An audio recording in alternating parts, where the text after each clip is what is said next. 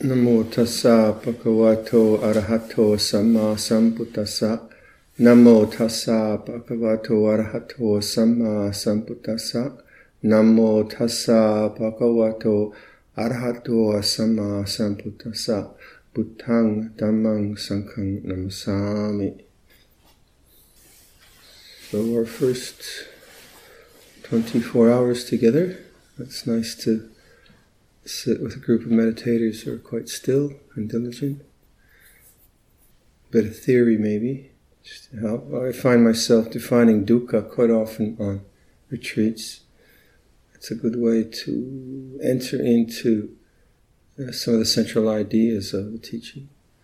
So you've heard this before maybe, but just to go through it with you, the word dukkha, which is usually translated as suffering, is used in three contexts. One is dukkha satcha, which is, satcha means truth. So in the Four Noble Truths, there's the noble truth of suffering. And that's very much about our kind of conflict we have with life, with ourselves, the kind of mental experience of suffering, the sense of not belonging, or sense of lack, or strong emotions and such like. So that's dukkha satcha. And then the Four Noble Truths is there is the noble truth of suffering. That suffering has to be understood and has been understood. So it's something we have to study. Then dukkha vedana. Vedana is the word for apperception, I think, or feeling is usually what it's translated as, but it's not.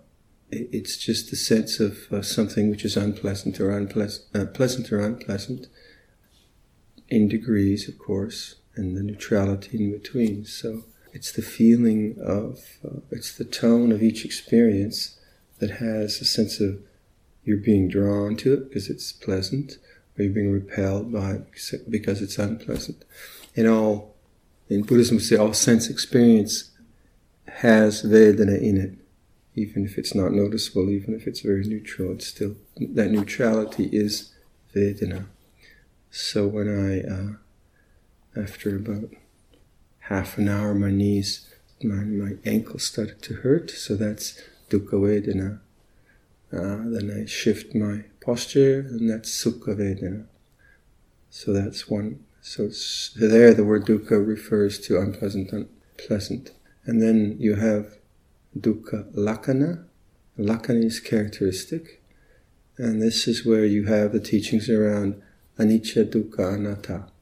Anicca being impermanence, dukkha being unsatisfactoriness maybe, and anatta being not having an essential essence or self. So the lakkhana is a sort of brilliant summation of all sense experience. It has these three characteristics. It's quite brilliant. Buddha comes up with a triad of ideas that point to everything we experience. And so everything we experience is called sankharas. So that I mentioned before. So sankharas are things which are determined by other things, and they in turn determine further things. So I have a nice fluffy red coat. The fluffy red coat is determined by the manufacturer, by the good people who purchased it for me. And the coat in turn allows me to go out into temperatures of minus 25 and feel quite comfortable. So the coat is sankhara, or it's sankata, it's compounded. The feelings and emotions and memories I have of pilgrimage is sankhara. And it's determined by me having been there, and it in turn will determine things like moods and the way my thoughts form and the narratives around that. Body is a sankhara, a chair is a sankhara, the weather is a sankhara, a group is a sankhara, and so on and so forth. So what the way the teaching is misunderstood oftentimes by people is you get this statement that everything is suffering. And what that's pointing to is the dukkha lakkhana. The characteristic of all conditioned things are that they're unsatisfactory. But when it's phrased in an unknowing way, like everything is suffering, that creates an idea of sort of nihilism. There's nothing to do, it's all horrible suffering. But the reason the Buddha points to that is because his realization is that there is something which is not sankata, it's not conditioned, it's the unconditioned. And so if you didn't have that when you use the Lakkhana teaching, if you didn't have that, you wouldn't really have Buddhism. You just have some existential teaching, Kamu or something like that. So because there is the unconditioned, the Buddha points to the condition and says, conditions are all well and good, but if you keep your attention on them, you'll never realize the unconditioned. You're looking in the wrong place if you want to realize what I have realized. So it's not like a moral statement against sankharas. It's just kind of saying where to actually cast your gaze. So then you have dukkha vedana, and dukkha vedana, because all our experiences, mental, physical, social, so on, have feeling in them, have unpleasant and pleasant in them, we tend to be drawn to the pleasant and repelled by the unpleasant. It's very natural. And there's nothing wrong about participating in the pleasant, trying to minimize the unpleasant. The problem is, if that's the only thing we do, we're always looking at sankharas. Our attention is always drawn by sankharas. And so as long as our attention is preoccupied with sankharas, we cannot realize the unconditioned, the asankata, because there's no freedom of attention. It's like a traffic jam of sense experiences that don't allow for an alternative viewpoint of life. So then, if you take it to the Four Noble Truths is saying that our infatuation with the pleasant and unpleasant leads to a kind of craving, which is always trying to get everything right, trying to maximize happiness and minimize pain. And again, that's not wrong, and we do that, in fact. I get an itch in my throat, and I take water, and poor old Beatrice is trying to get comfortable there. Do you want to use a chair? I feel your pain. So it's not like, we just sit here and endure pain for 20 hours at a time. We try to get comfortable. But as we all know, that in sense experience, you can't get it right. You get it right a little bit, but you can't get it right. And that would be really frustrating if there was no alternative. If there was no alternative, then it would be kind of eat, drink, and be merry because tomorrow we die. Maximize pleasure, minimize pain. But because the Buddha realizes something which is beyond pleasure and pain, and is peaceful, an island, a refuge, there is a way of actually working with this conflict that we have, this dukkha that we have as human beings, and being free from it.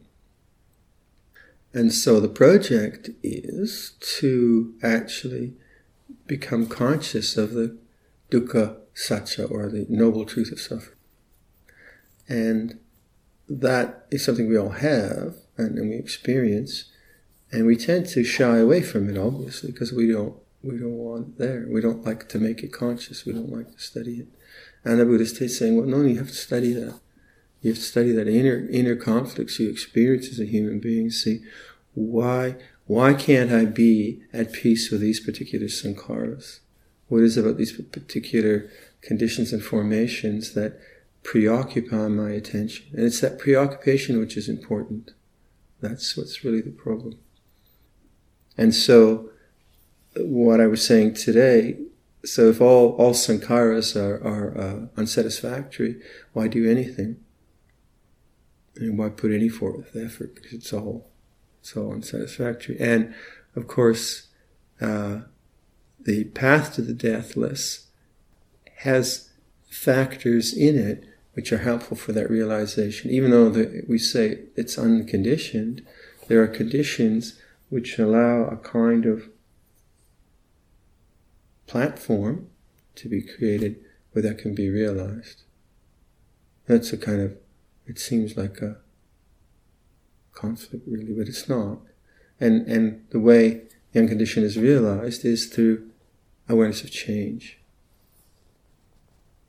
When our attention can be sustained on the awareness of change, rather than being caught in that which is changing, our minds begin to not grasp the conditions, not get preoccupied by the conditions, and we begin to sense the peace of non-grasping. And so one way that the unconditioned is talked about is that when the mind is freed from greed, hatred, and delusion, that is the unconditioned. So, to sustain mindfulness, there are good states of mind. There are wholesome states of mind which help you do that, as I was saying earlier. Let's say, and there are unwholesome states of mind which was very hard to be mindful because one's so confused. So, say, monastic life. We come into monastic life and we have certain principles which you're encouraged to constantly practice and make strong in the mind. So one is content with little. Or another one is sense restraint, indriya samvara. So say on a retreat now we're practicing increased sense restraint. Our life is already restrained, but now we're practicing increased sense restraint. So we're not trying to go to the computers or to the books and so on. So what sense restraint does is, because the mind isn't preoccupied with sense objects in a kind of distracted way, there's more space. There's more space available to notice change. If I'm really kind of absorbed into video games, never played a video game, or things like that, then the mind has no space. So what each of us has to look at, what is it about our character which has a certain vibrancy and strength around the wholesome, and what is it about character and conditioning that has a certain, shall we say, weakness or fallibility or whatever around unwholesome. And we're trying to not dismiss the unwholesome, but not give it weight, not give it energy, not give it fuel. So the unwholesome doesn't have a chance to preoccupy our minds. So say, as an example, let's say remorse and guilt.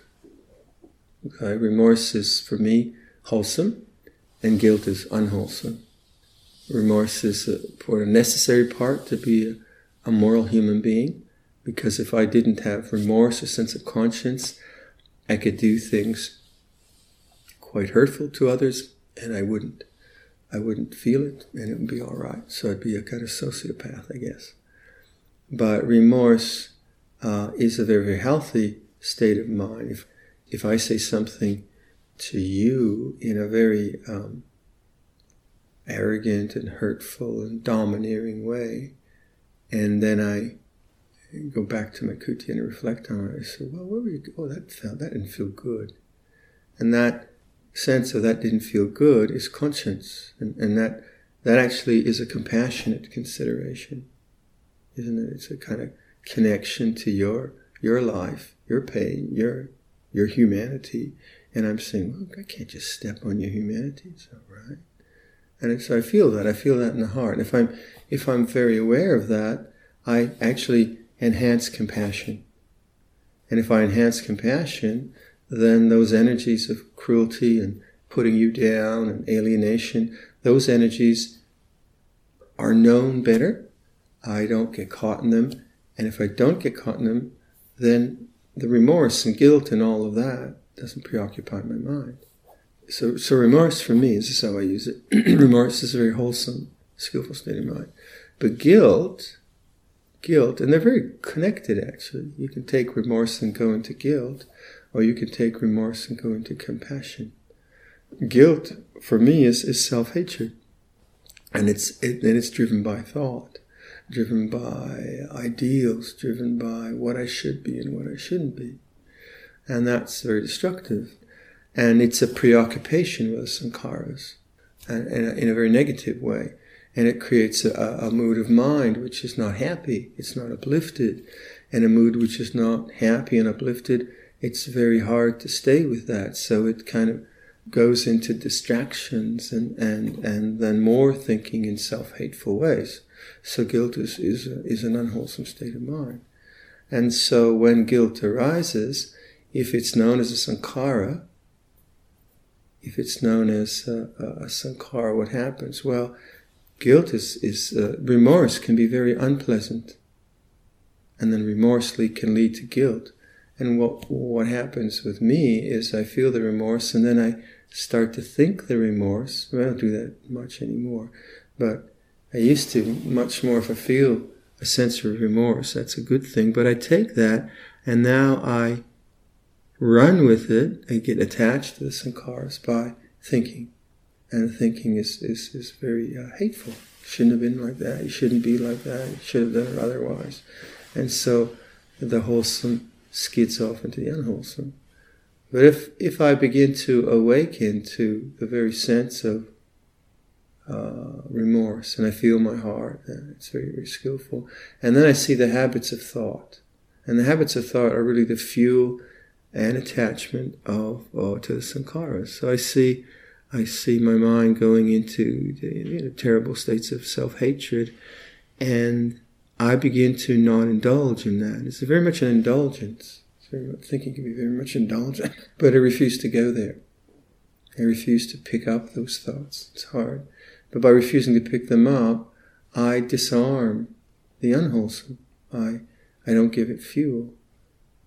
Attachment, upadana, means both fuel and attachment. Attachment is fuel. So, in my life then, let's say,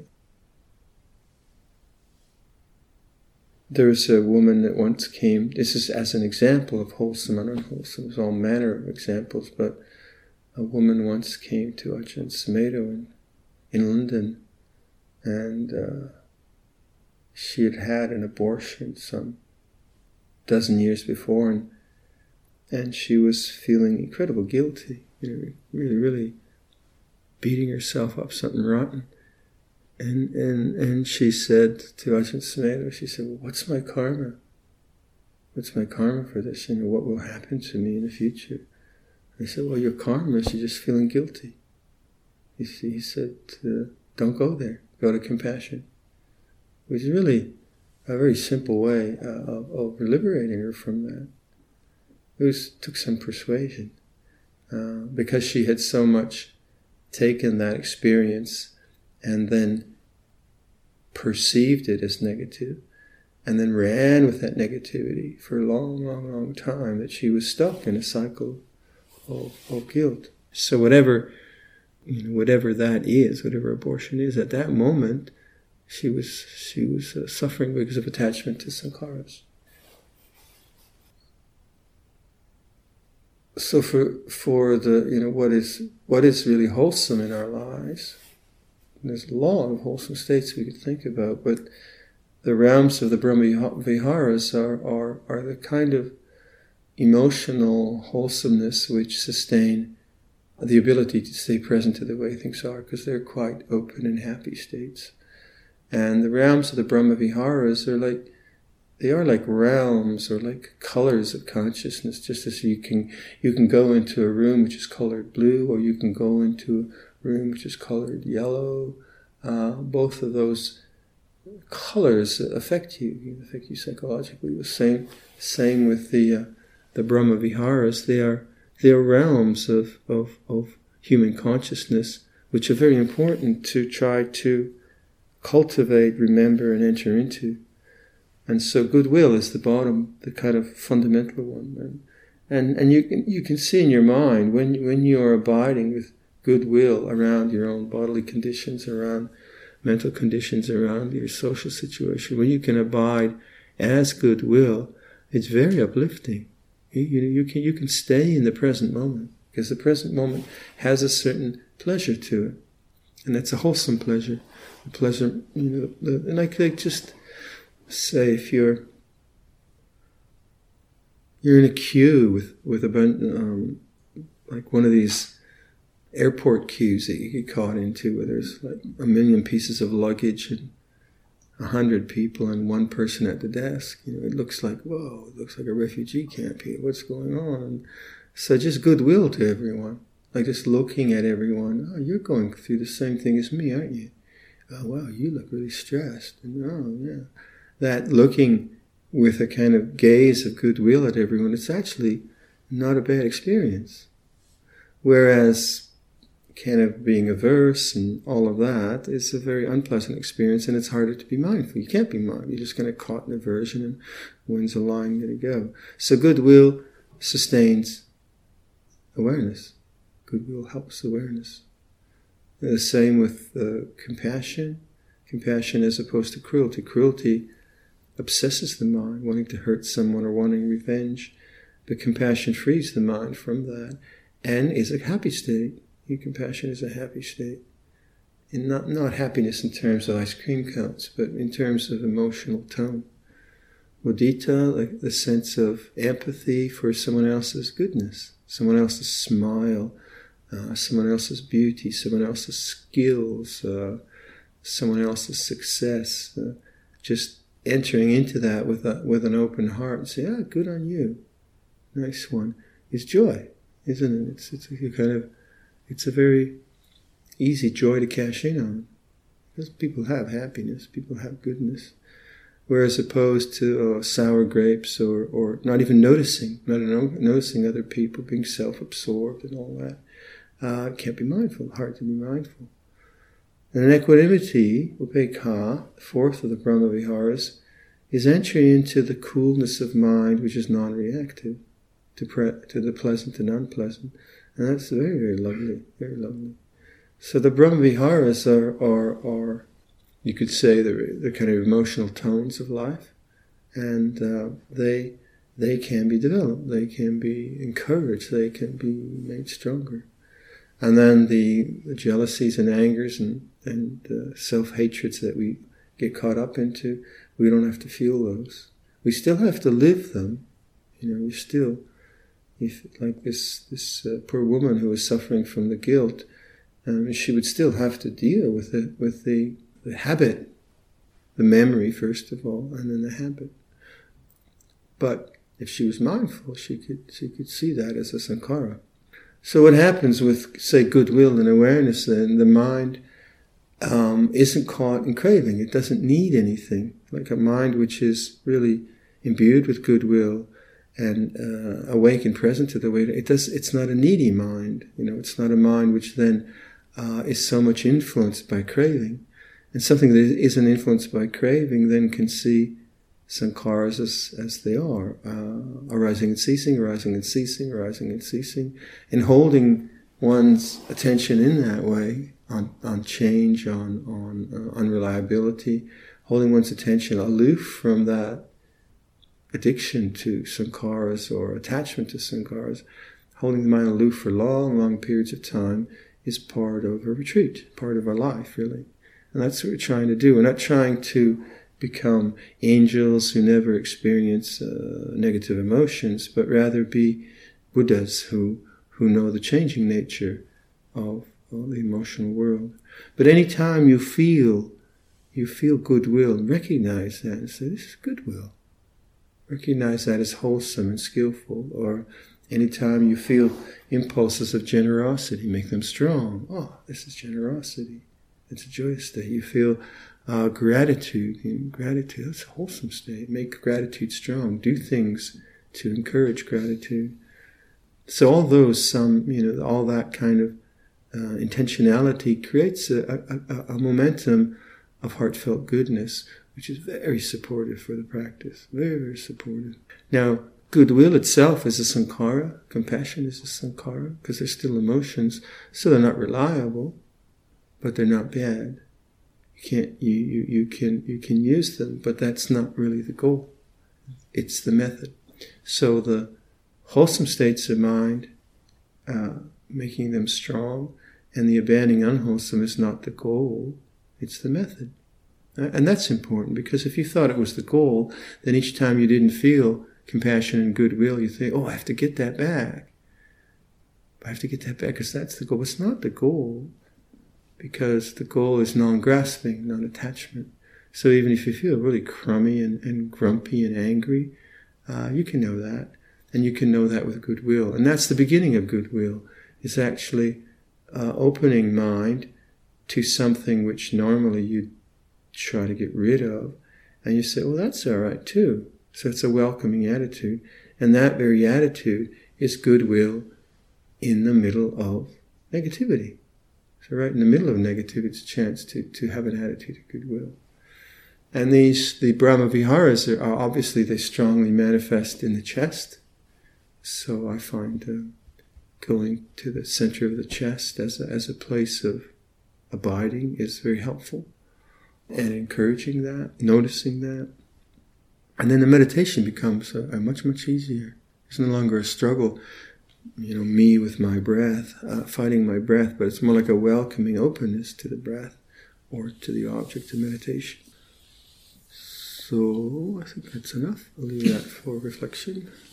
Andamiyang Tamakatha Satu Karang Tathamase Sadhu Sadhu